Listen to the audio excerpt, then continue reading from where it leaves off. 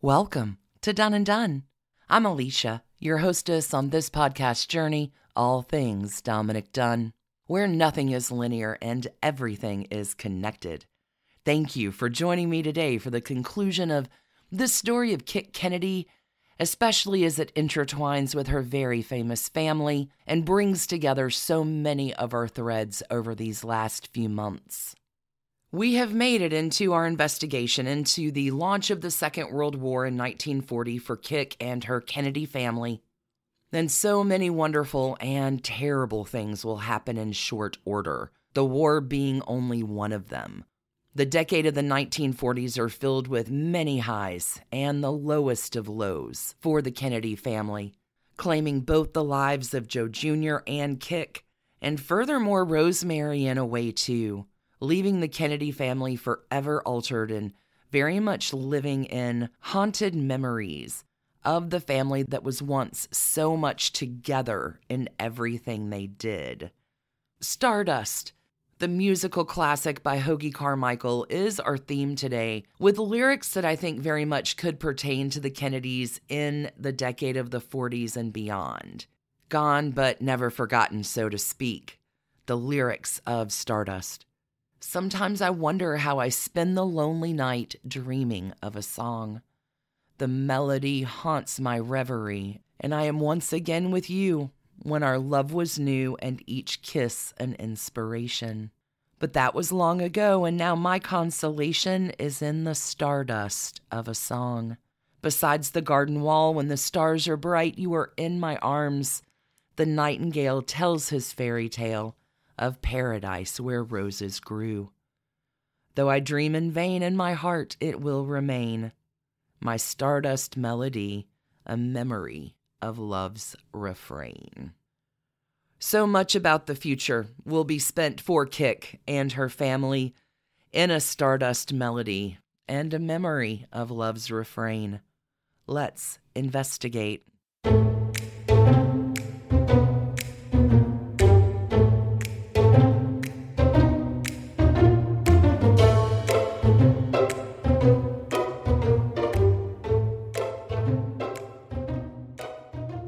In folding ourselves back into this story, let us remember the whirlwind love affair between Kit Kennedy and Billy. The Marquis of Hartington, Billy Cavendish, ready to be the Duke of Devonshire one day. Kit and Billy meet in the summer of 1938, and it was a whirlwind love affair that included fancy dinners in London, lavish parties in the country, trips to the races at Newmarket. Newmarket is about 65 miles north of London. It is considered the birthplace of thoroughbred horse racing. You can't forget about the young lovers having small dinner parties at Billy's room at Cambridge, all very intimate. The couple's very much in love, and they are hanging with their high society peerage set, and life is pretty good for the young couple, at least if their parents are not involved. Kit and Billy are really into each other. They fall hard and they fall fast. And Kit and Billy dream of becoming the Duke and Duchess of Devonshire one day. Their dream as young lovers is to unite together, and then they together would return Chatsworth to its glories like back in the Whig days, 200 years before. Kit and Billy want to make their future home, as well as their company, their camaraderie, a great political center in England. And although Kit and Billy are quite different, they recognize something in each other. But at this point, our lovers really are quite opposite. Remember, Kit is lively, bubbly, effervescent. Billy is a little bit more shy, not quite as bold, but it takes one to know one. You're a cowboy like me. Kit and Billy, they're so in love and so different. Here's a really good example of one of these differences. Kit will tease Billy about his excessive concern for appearance. Not only his own appearance, but outwardly, how do things present, how do things look? Billy this one time gets really upset when Kit wants to snatch up a souvenir ashtray after dinner in a restaurant. This is something Kit would have easily done in the company of her older brothers, Joe and Jack, but Billy, not quite into it. He's like, hey, American girl, I need you to understand all the traditions of Great Britain. All of these lofty ideas of honor and duty, and we've held them for centuries and centuries. The value of our country and our countrymen. And Great Britain, just like every other country in Europe, is no stranger to war. And Billy is trying to impart something in Kick about honor and duty, and you honor your country by fighting, and everybody knows that war is coming most assuredly. And poor Kick is in the thick of it, at least as it concerns her father, Joe Kennedy, who's acting as ambassador to the court of St. James. Joe Kennedy, all slung up in it. Now, Joe, goodness, is opposed to the whole war. His big thing is appeasement, suggesting that any and all concessions should be made to Hitler and his regime of horror. Naturally, Joe Kennedy's opposition to the war is considered a scandal, both in Great Britain and in the United States. His root for appeasement phase will effectively end Joe Kennedy's own political hopes and aspirations. Don't worry though for Joe, he has sons he can pass them on to, but I need to let you know that Joe Kennedy's time in Great Britain does not end as a success. For him, and more problematically, for his kids. The last thing in the world that Joe and Rose Kennedy expect when they launch their children across the pond is a world war that will see their two oldest sons going to fight in short order.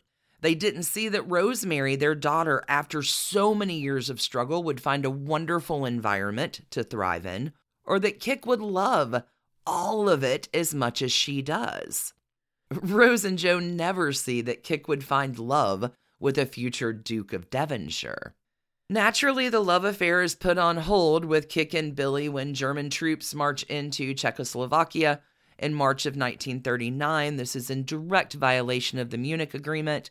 And at this point, Britain could no longer pretend that Hitler could be trusted. Everybody knows more attacks are going to follow. And Joe Kennedy, as ambassador, will direct all United States citizens to exit out of Britain in 1939, even including his own family. His wife Rose is just a little miffed. She gets this news while vacationing in the south of France, so kinda bad timing, at least as she's concerned. In September of 1939, it is Kick, Rose, Eunice, and Bobby Kennedy that sail back to the United States, and this leaves our girl Kick mad, sad, angry. Remember, Kick has pled with her father to let her stay, let her assist in the war effort. She'd be able to volunteer anywhere, but alas, there is no changing Joe Kennedy's mind. And honestly, Rose is going to support this same decision to get her daughter away from Billy Cavendish, the Anglican. Rose, y'all know, is Catholic first and foremost, and Rose will never, ever, ever be on the side of her daughter and Billy. So here, Kick is back in the United States. She's going to be hanging out in New York with her brothers Joe and Jack. They are launched back into the social scene of the day in their country. Now the three of them are a little older, with a bit more of a sophisticated worldview from being over in London. The social scene, nightclubs, parties, will occupy 3 of the 4 eldest Kennedy kids, Joe, Jack, and Kick, but not Rosemary, though. We're going to come back to sweet Rosemary in just a moment. But hey, Kick, naturally, doing New York in the season. They're also going to be heading down to Palm Beach, too. High society as well, high society. And the circuit, the routine, is pretty regimented at this point. Palm Beach is where you land from January to springtime, and Kick as a daughter is dutiful. She's having fun. She's following the rules, doing what she should be doing, but Kick is missing her man. And here is Kick writing daily letters to Billy and Billy to her, and every day they're growing closer through these tender missives of love and hopefulness for the future. So many letters between the lovers. Billy will join the British Expeditionary Force in France, and war really is becoming very, very real. With Kick Kennedy being the favorite daughter and all, at least for Joe's heart, Joe Kennedy thinks his daughter Kik would be a fantastic journalist. And maybe if you were a reporter, Kik, you could get on assignment and get a reason to get back to Great Britain and the love of your life. You got to have a reason to go. They're not just going to let you travel. We're in the middle of a world war. Papa Joe will helpfully line up a secretary gig for Kik at the Washington Times-Herald in Washington, D.C. And for Kik, this is a foot in the door, and maybe Kik can work her way on up to becoming a reporter. Kik actually is going to get some testing on her investigative skills, as she will report on something else for Rose Kennedy. And here's where we get back to Sweet Rosemary in 1940.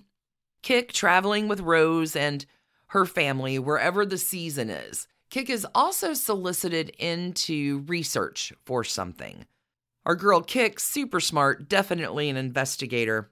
And remember that Rosemary has returned from London at the very, very last minute for her own safety. And Rose Kennedy will write to friends of the family to place her 22-year-old daughter Rosemary into like a summer camp of sorts, but not to be an attendee, to be a teacher at the summer camp. Rose Kennedy is setting Rosemary up with something that Rosemary is not at all equipped to do, which becomes very clear to the folks running the camp, who will call Rose Kennedy immediately. Hey, you need to come and get your daughter. Rose Kennedy does not do this, and Rose instead takes off to the Elizabeth Arden Spa in Maine. Takes about a month, but eventually Rosemary is collected from the camp and then sent to Ravenhill Assumption Academy. Ravenhill Assumption Academy is a big-time Catholic girls' school attended by future Princess of Monaco Grace Kelly. The school, huge deal. We are talking about the education of girls from very wealthy and very privileged families. As you can imagine, this school for Rosemary, still very much at an elementary school level, but capable with supportive supervision. Ravenhill Assumption Academy is not a school or an environment in which Rosemary would thrive. By the fall of 1941, Joe and Rose are at odds with what exactly to do with Rosemary.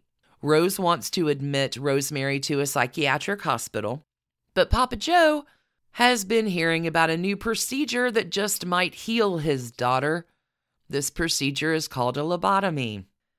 See, Rosemary has been escaping from school at night, and the nuns would find her having had a few drinks, leaves in her hair, her clothes are a little mussed. Joe and Rose are terrified, more for the scandal of what would happen more than anything else. And with all the nuns reporting in on the Rosemary behaving badly beat, Joe and Rose are completely thinking the worst. There are a couple of doctors at this time practicing prefrontal lobotomies, but I need y'all to know at this time, it is an experimental treatment. These doctors are not skilled. You may be familiar with this story and how it goes very badly. But Joe is being lied to by these doctors. They're lying about their data and their results of their completely rudimentary practices. And through these lies, they convince Joe Kennedy, who would probably be easy to convince because they're saying Rosemary can be cured. She can be healed.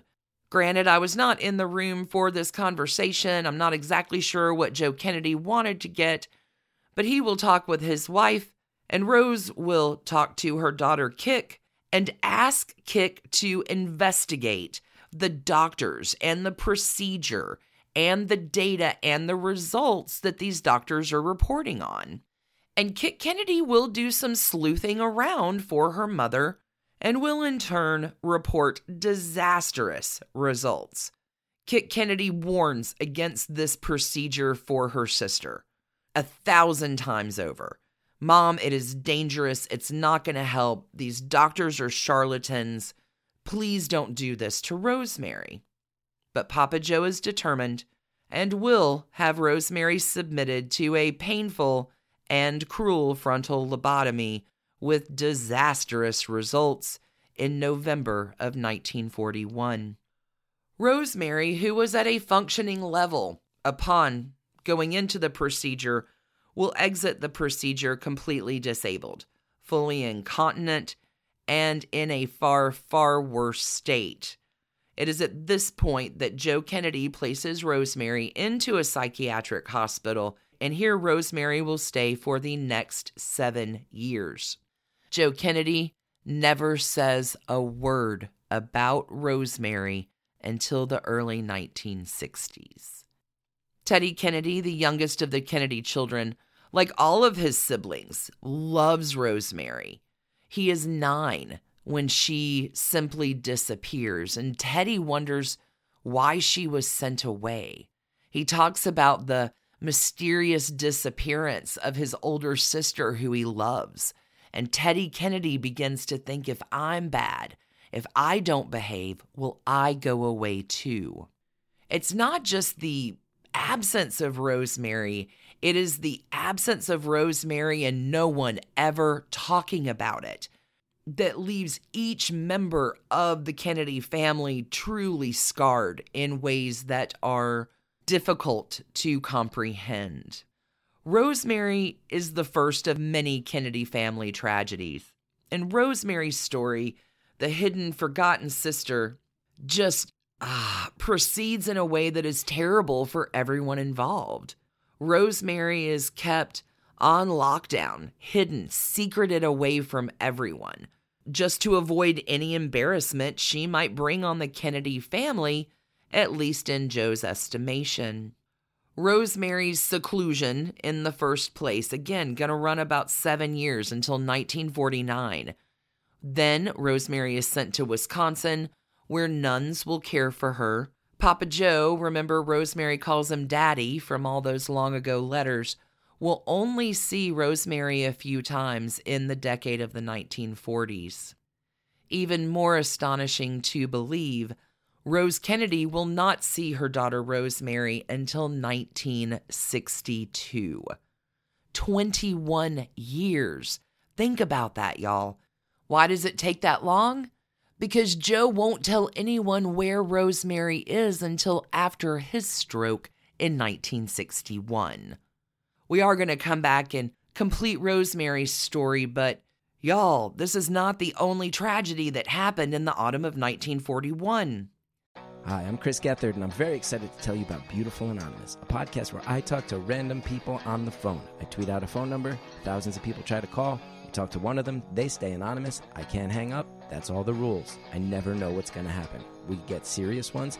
I've talked with meth dealers on their way to prison. I've talked to people who survived mass shootings. Crazy funny ones. I talked to a guy with a goose laugh, somebody who dresses up as a pirate on the weekends. I never know what's going to happen. It's a great show. Subscribe today, Beautiful Anonymous. Our girl Kik is going to find out some devastating news just a few weeks before Rosemary's terrible procedure. Just the month before, in October of 1941, Kik goes to the mailbox so excited to get one of those letters from her true and adoring love, Billy. And this letter lets Kik know that Billy Cavendish is engaged to another gal.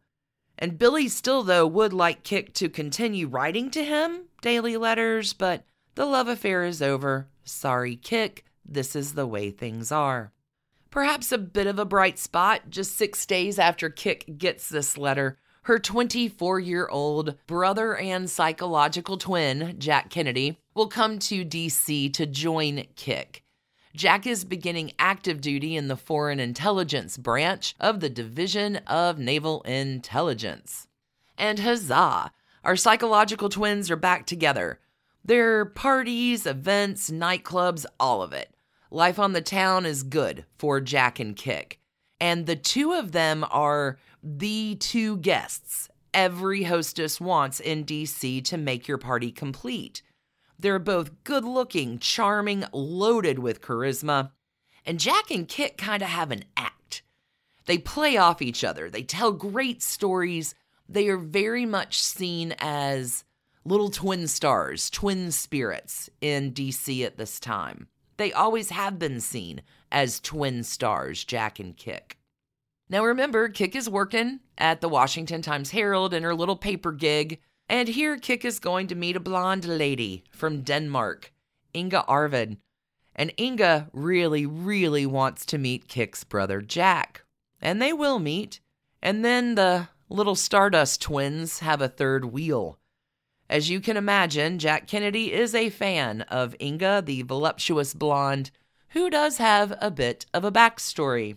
Inga had been a beauty queen in her native Denmark, a film actress, and a reporter for a major newspaper in Copenhagen, as well as having traveled to pre-war Germany. And at this time, Inga interviews Hitler. And Hitler pronounces Inga at this time a perfect specimen of Nordic beauty. Hitler will invite Inga to join Hitler in his private box at the 1936 Olympics in Berlin.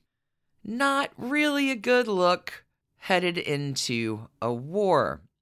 Inga's prior newspaper experience will get her into the Columbia University School of Journalism in New York and then on to the Washington Times-Herald. Inga will write about she and Jack's first encounter. He had the charm that makes the birds come out of their trees. I have gooey eyes for him. Jack reciprocates with the same gooey eyes for Inga, and they begin a torrid love affair.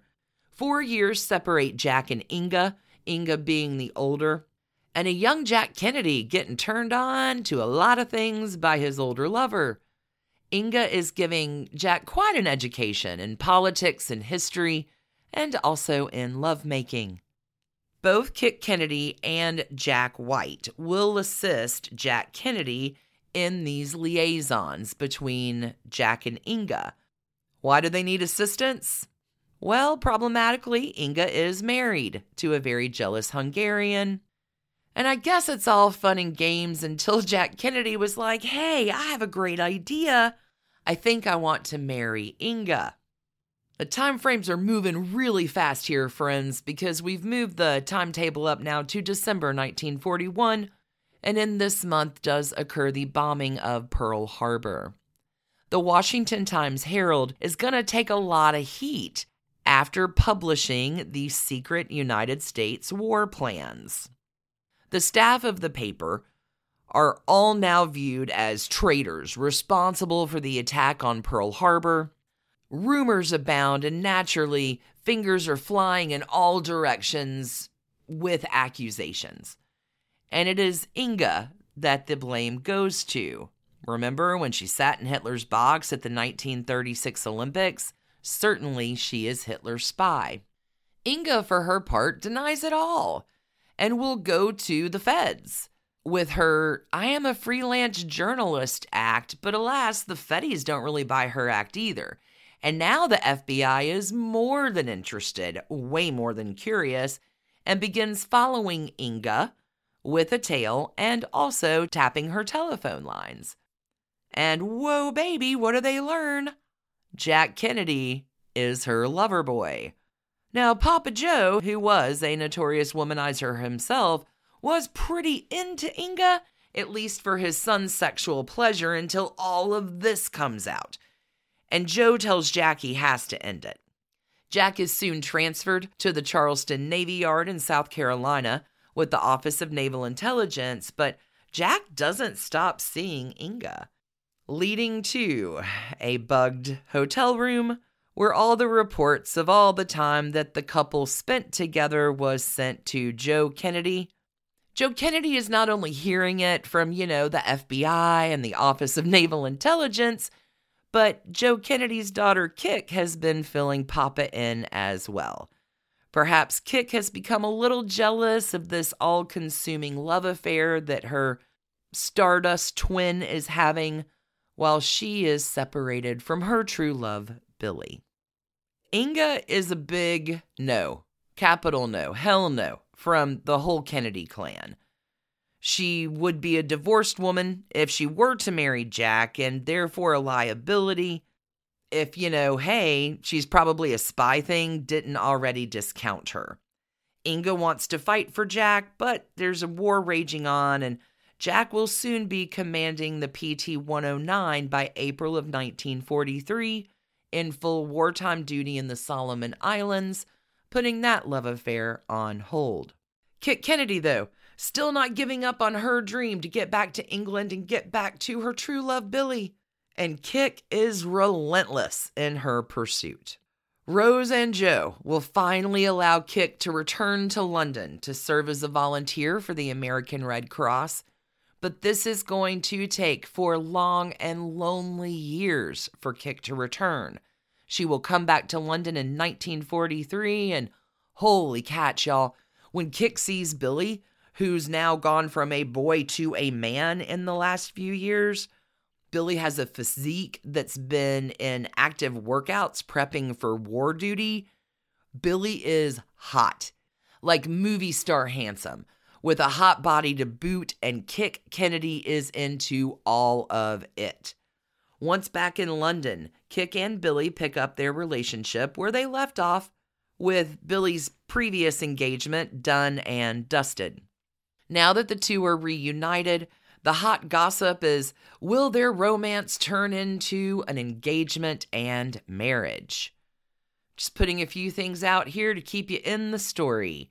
Remember, Andrew Cavendish, the younger brother of Billy, has met and married Deborah Mitford. They got married in 1941. Kit and Billy and Andrew and Deborah are all very close. They're together often. As far as Rose and Joe are concerned, remember, parents who are all about appearance. I want you to think about this. Deborah Mitford, wife and potentially future sister-in-law for Kit Kennedy. Deborah Mitford is the sister of Unity Mitford, Hitler's lucky charm and maybe girlfriend. And remember, Jack Kennedy, their son, has narrowly escaped being put into a spy ring with Inga. Like, can you even imagine Joe and Rose Kennedy here with what they think about Kit and her romance? And we're not even going to talk about those problems because, honestly, the religious differences of the Kennedy and the Cavendish families still seem to be the most unsolvable problem. Kit knows that her mother is never going to allow her to marry outside of the Catholic Church. Billy's mother really loves Kit and feels like Kit is great for her son.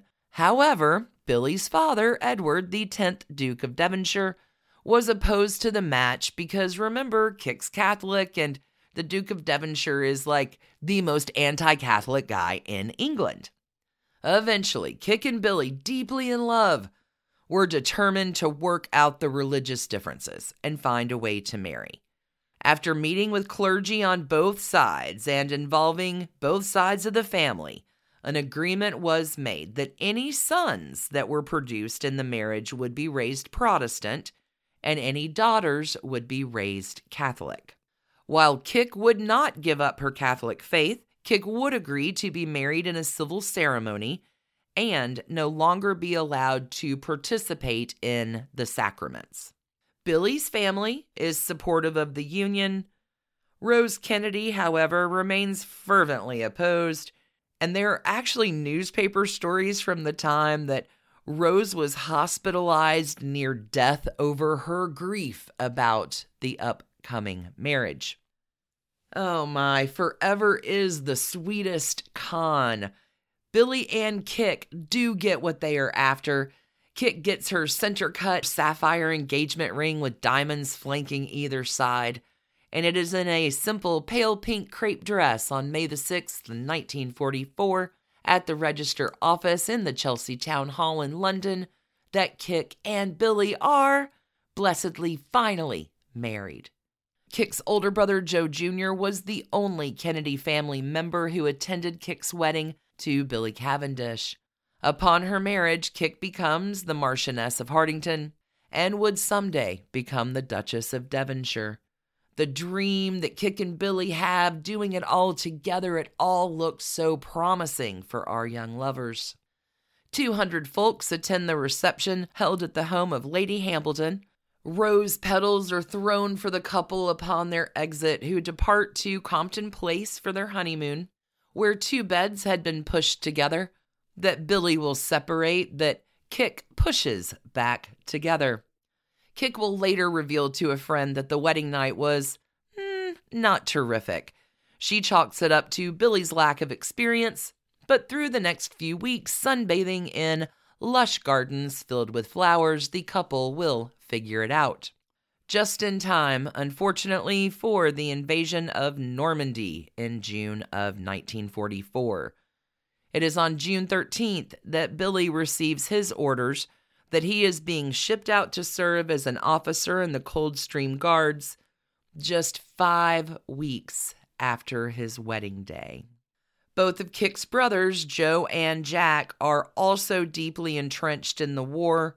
Billy is now sent away to serve, and Rose Kennedy, if you can imagine, finally agrees to speak with Kick again when Billy's sent to the front. Sounds about right for Rose, right?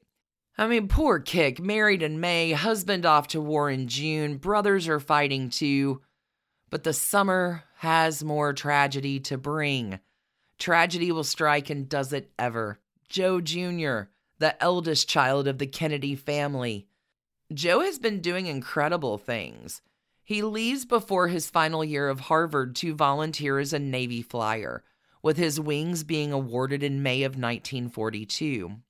Joe Jr. flies Caribbean patrols until September of 1943, when he's sent to England with the 1st Naval Squadron to fly B-52s with the British Naval Command. Joe, the handsome, strong, charismatic hero, first son and golden boy, is killed in action on August 12, 1944. Joe's death will devastate the entire Kennedy family. I'm taking this excerpt from the jfklibrary.org site about Joe. His military service, which ended with his death on August 12, 1944, was described as follows by his brother, John F. Kennedy. His squadron, flying in the bitter winter over the Bay of Biscay, suffered heavy casualties, and by the time Joe had completed his designated number of missions in May, he had lost his former co-pilot and a number of close friends. Joe refused his proffered leave and persuaded his crew to remain on for D-Day. They flew frequently during June and July, and at the end of July they were given another opportunity to go home. He felt it unfair to ask his crew to stay on longer, and they returned to the United States. He remained, for he had heard of a new and special assignment for which volunteers had been requested, which would require another month of the most dangerous type of flying. It may be felt, perhaps, that Joe should not have pushed his luck so far, and should have accepted his leave and come home. But 2 facts must be borne in mind. First, at the time of his death, he had completed probably more combat missions and heavy bombers than any other pilot of his rank in the Navy, and therefore was preeminently qualified. And secondly, as he told a friend early in August, he considered the odds at least 50-50, and Joe never asked for any better odds than that. The secret mission on which he lost his life was described by a fellow officer after it was declassified. Joe, regarded as an experienced patrol plane commander and a fellow officer, an expert in radio control projects, was to take a drone Liberator bomber loaded with 21,170 pounds of high explosives into the air and to stay with it until 2 mother planes had achieved complete radio control over the drone. They were then to bail out over England. The drone, under control of the mother planes, was to proceed on the mission, which was to culminate in a crash dive on the target, a V-2 rocket launching site in Normandy. The airplane was in flight, with routine checking of the radio's controls proceeding satisfactorily, when at 6:20 p.m. on August 12, 1944, 2 explosions blasted the drone, resulting in the death of its 2 pilots. No final conclusions as to the cause of the explosions has ever been reached. Joe was posthumously awarded the Navy Cross and also an Air Medal. In 1946, a destroyer, the USS Joseph P. Kennedy Jr., destroyer number 850, was launched at the Four River shipyards as the Navy's final tribute to a gallant officer and his heroic devotion to duty. The destroyer USS Joseph P. Kennedy Jr. DD-850 is now a museum in Battleship Cove in Fall River, Massachusetts. In 1946, the Joseph P. Kennedy Jr. Foundation was established by Ambassador and Mrs. Joseph P. Kennedy to honor their eldest son. The foundation aims to improve the way that society deals with its citizens who have intellectual disabilities and to help identify and disseminate ways to prevent the causes of intellectual disabilities. Oh, this is abject tragedy, and all future hopes that had been pinned on Joe Jr. are now dashed. I mean, for Joe Sr., for Papa Joe, for sure. And the whole Kennedy family is now making some adjustments. Remember, Kennedys don't cry, but they do mourn. And against the requests of every one of the Cavendish family, Kik will return home to the United States to her family for Joe's funeral. So let's keep it all on track. Married in May, husband shipped in June, brother dies in August. Kik has returned home to the United States, and it is during this time that word was sent to Kik Kennedy at Chatsworth, notifying her that her husband Billy had been shot through the heart and killed instantly, attempting to capture the German-occupied city of Heppen in Belgium. Billy Cavendish killed in action just 4 months after they had been married. Billy dies September the 9th, 1944. And because Kik is not at Chatsworth, Kik is in the United States, Billy's mother will open that telegram, fearing that it carries bad news, which it does. Kik being over in the United States, it will take a week for news to reach her. Kik is found shopping in New York City and then taken to the family's apartment at the Waldorf Astoria. Then told the sad news. Kik writes in her diary, "So ends the story of Billy and Kik. I can't believe that the one thing I felt might happen should have happened. Billy is dead. Life is so cruel. Writing is impossible." Kik Kennedy, just a few mere months after marriage, is now a widow. Kik immediately will return to England after hearing of Billy's death. And Kik, just like all of the Cavendish family, were shocked and deeply saddened by the loss of Billy. The Cavendishes take comfort in Kik's presence and want Kik to stay with them. There is also naturally a hope that Kik may be pregnant with an heir. Soon, though, it would become obvious that Kik was not pregnant, and at this point, Andrew Cavendish, second son, becomes the Marquis of Hartington and heir to the Duke of Devonshire. This now elevates Deborah Mitford, being the Duchess of Devonshire in waiting. Oh, how fortunes change. Deborah and Andrew Cavendish will be the ones to actually restore Chatsworth into the place it is today. All of that covered in previous episodes. As it concerns mother and daughter, Rose Kennedy believes that now Kik's mortal sin has been absolved with Billy's death and the mother-daughter relationship has been restored.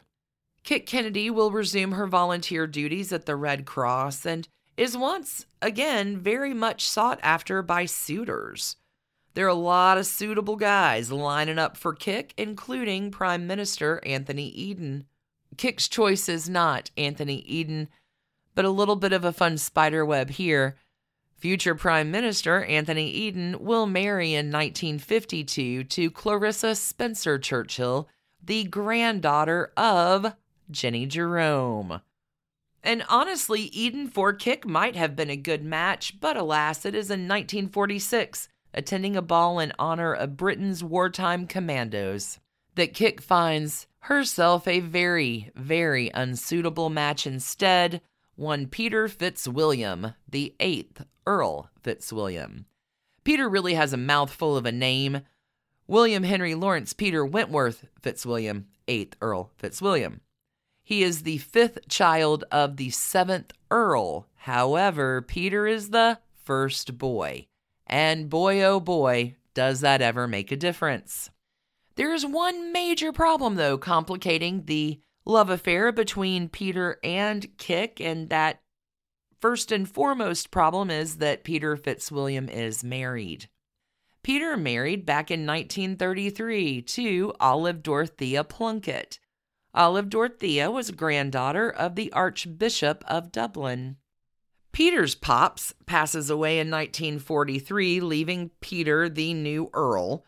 Peter at this point had been married 10 years earlier, and by this time, Peter and Olive Dorothea have a 10-year-old daughter, Lady Anne Juliet Dorothea Maud Wentworth Fitzwilliam. She's born in 1935. You now know her as Lady Juliet Tagel. Oh, Peter. Peter's got a reputation as a heavy partier and notorious womanizer. Peter's wife drinks a bit too. The marriage doesn't sound super happy on either side. And all of Kik's friends are like, girl, you are in danger. And you thought Rose Kennedy was upset about Billy Cavendish? Holy cats, Peter Fitzwilliam is a whole different ball of mess. But Kik Kennedy doesn't hear a word of it. She thinks Peter Fitzwilliam can get her to where she wants to go, which is into the peerage across the pond. Searching for something that she never got with Billy. Maybe wants another shot at that ring. Oh, but friends, here's the worst bit. Remember Kik Kennedy growing up would defend her mom in the face of Papa Joe's philandering. She would not join in with her brothers when they were kind of piling on Rose for all of the just flagrant stuff Joe Kennedy did. Oh, it's terrible. Peter Fitzwilliam does the same thing with his mistress Kik that Papa Joe Kennedy did with his mistresses. He'll bring them to the family home and flaunt them in front of his wife. Joe flaunted his mistresses in front of Rose. Peter is doing it in front of his wife, Olive Dorothea.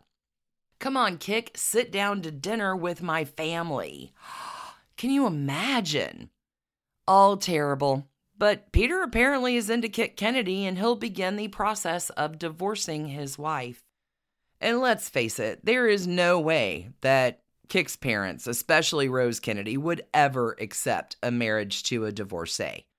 The affair of the married playboy gambler Peter Fitzwilliam and the Dowager Marchioness of Hartington, Kathleen Kennedy Cavendish, scandalizes London society. All the hot rage, all the hot goss here, but this love affair will soon have a tragic end. It is rumored that through Peter's friendship with Prince Ali Khan, remember, who had an affair with Pamela Churchill and would later marry Rita Hayworth. Here, through Ali Khan, Peter had learned of an ancient lovemaking technique, remember, that could delay orgasm for hours. We talked about this in the Chateau de la Horizon episode. Peter and Kik have had many romantic getaways at Prince Ali Khan's villa, the Chateau de la Horizon on the Riviera. And again, none of Kik's friends support this relationship with Fitzwilliam, but Kik doesn't care. It's going to take her a long time to break the news of her marriage plans to her parents. Rose Kennedy naturally is furious and promises to disinherit her daughter and never speak to Kik again if she goes through with the marriage to Peter. Kik is pretty well determined to go through with that marriage to Peter, fate be damned. And it is on May 13th, 1948, the lovers charter a plane to visit Kik's father in France. They hoped to convince Joe Kennedy to agree to the marriage. Before takeoff, there was a report of bad weather, and the captain of the plane did not want to fly. But Peter Fitzwilliam convinced the pilot to continue with the plans. The plane will fly into a thunderstorm, crashing and killing all aboard. Kik Kennedy was dead at the age of 28. All three families involved, the Kennedys, the Fitzwilliams, and the Devonshires, all joined together to hide the truth behind the crash. The official story in the newspapers was that Kik, Lady Hartington, had been offered a flight by her acquaintance, Lord Fitzwilliam. Papa Joe Kennedy Sr., was the only member of the family to attend Kik's funeral. The Kennedy family made no attempt to take possession of Kik's body, and Kik was buried in the Cavendish plot at St. Peter's Churchyard. Kik will be visited in death by both her brother Jack and Bobby. Oh, Kik Kennedy, the Duchess of Devonshire that never was. She really was the girl with that certain thing. I want to connect it all back together here with one final contribution from Will Swift on Kik Kennedy back from his 2008 speech. From Will Swift, just one further note on Kik. I had a letter 2 weeks ago from Debo Mitford. The Mitford family lived around the corner from the Kennedys at Prince's Gate. The Mitfords were a famous political family because the sisters all had differing political persuasions. Debo was apolitical. She married Billy Hartington's younger brother Andrew, who later became the Duke of Devonshire. One sister, Jessica, was a communist.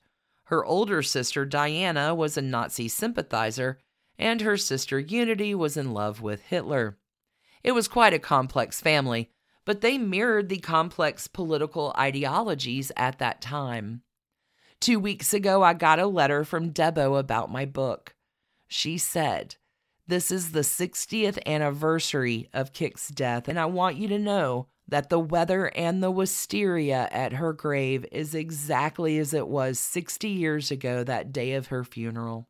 And it brings back such poignant memories. It was so difficult for all of us to lose her. It was difficult for many, and Kik's legacy will go on to influence her remaining siblings and the lives they lead and Kennedy generations beyond. The 1940s are not the only decade filled with tragedy for the Kennedy family. John Fitzgerald Kennedy assassinated in 1963. Robert Kennedy killed in 1968. It doesn't ever seem like the Kennedys really do get a good decade. But I want to take a moment here to follow up on Sweet Rosemary, the very first in our Kennedy family catastrophes. Jack will see his sister Rosemary in 1958, and when he does, it will affect him deeply. Eunice Kennedy will say that she did not know where Rosemary was for a decade.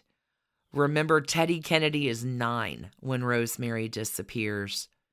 And all of the Kennedy kids were told never to ask about Rosemary. We don't talk about Rosemary. Your questions will remain unanswered. Don't ask them anymore. Upon Joe Kennedy's stroke in 1961, he does reveal where Rosemary is, and when Rosemary does finally see her siblings, Rosemary is not able to communicate, but she knows exactly who they are. Joe Kennedy will build a specific house for Rosemary in Wisconsin to be cared for, where the nuns in Rosemary live. And friends, no word of Rosemary or her story was made public until 1987. It is truly horrifying what happened to her and the generational trauma of her experience and how it impacted her family. Rosemary, to me, is the first tragedy. She's the key. She's the beginning of so much sadness. But her story maybe ultimately does some good. John F. Kennedy will support legislation for people with disabilities. Eunice Kennedy encourages Jack to do this in his administration. Joe Jr.'s foundation, established at the time of his death, will change its focus and become about this as well. Eunice is the lead driver of changing the focus of Joe Jr.'s foundation. And remember, Eunice will go on to found the Special Olympics. Gene Kennedy starts Very Special Arts. This is an art program for people with disabilities. Ted Kennedy, the Lion of the Senate, pushes through tremendous amounts of legislation in the Senate for folks with disabilities. And it is after Joe Kennedy dies that Rosemary will return to visit her Kennedy family, maybe for a week in Hyannisport, maybe for a week in Palm Beach. The family begins to get to know Rosemary again. All of Eunice Shriver's kids become close with Rosemary.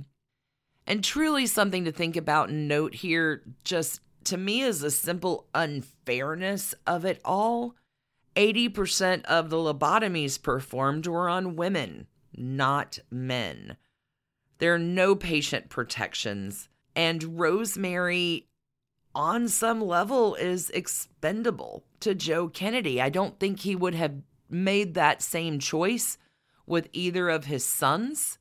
Rose Kennedy, for her part, you get some differing opinions.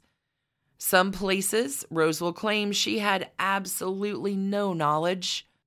Rosemary's biographer will find actually some pretty hard proof that Rose knew exactly everything Joe was doing and was very disappointed that Joe went through with the procedure for their daughter.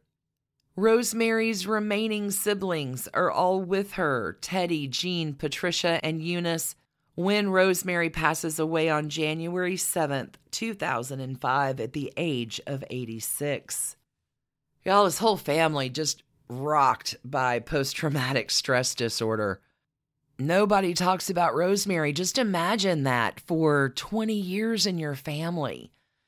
Rosemary is the first tragedy, although not a death, but her story leads to just the tragedy and trauma of holding these dark secrets and being afraid to speak the truth out loud. I'm going to go back to the lyrics of Stardust one more time, as I hope it might mean a little more to you now at the end of our story today. Sometimes I wonder how I spend the lonely night dreaming of a song. The melody haunts my reverie, and I am once again with you. Though I dream in vain, in my heart it will remain, my Stardust melody, a memory of love's refrain. Thank you all for tuning in and spending your time with me this week. We're going to be back sooner than you know with so much more. Got something really fun planned for February for you. We're going to take a little detour next month. Y'all are all going to want to be on board. In the meantime, if you're looking for a little bit more to your investigation, head on over to patreon.com/doneanddone. 30 bonus episodes over there in addition to early and ad-free episodes too. And for all my Patreon folks, with a little bit of love to y'all, there's a bit of a bonus goodie for you at the end of this episode. I'm calling it a Done Drop. Just a little bit more info with all kinds of associated bits from Taylor Swift's Cowboy Like Me to Carly Simon and Jacqueline Kennedy to Princess Margaret too. If you're a Patreon person, keep on listening for that. All y'all will see you back next week for an arc of fun spiderweb surprises. And until we meet again then, stay curious and keep on investigating. Thanks for listening to the Done and Done podcast, a Hemlock Creatives production. You can email us at doneanddone@gmail.com. You can follow us on Instagram at Done and Done Podcast. For further information about our episodes or sources, you can find us online at www.doneanddone.com. See you next week, friends.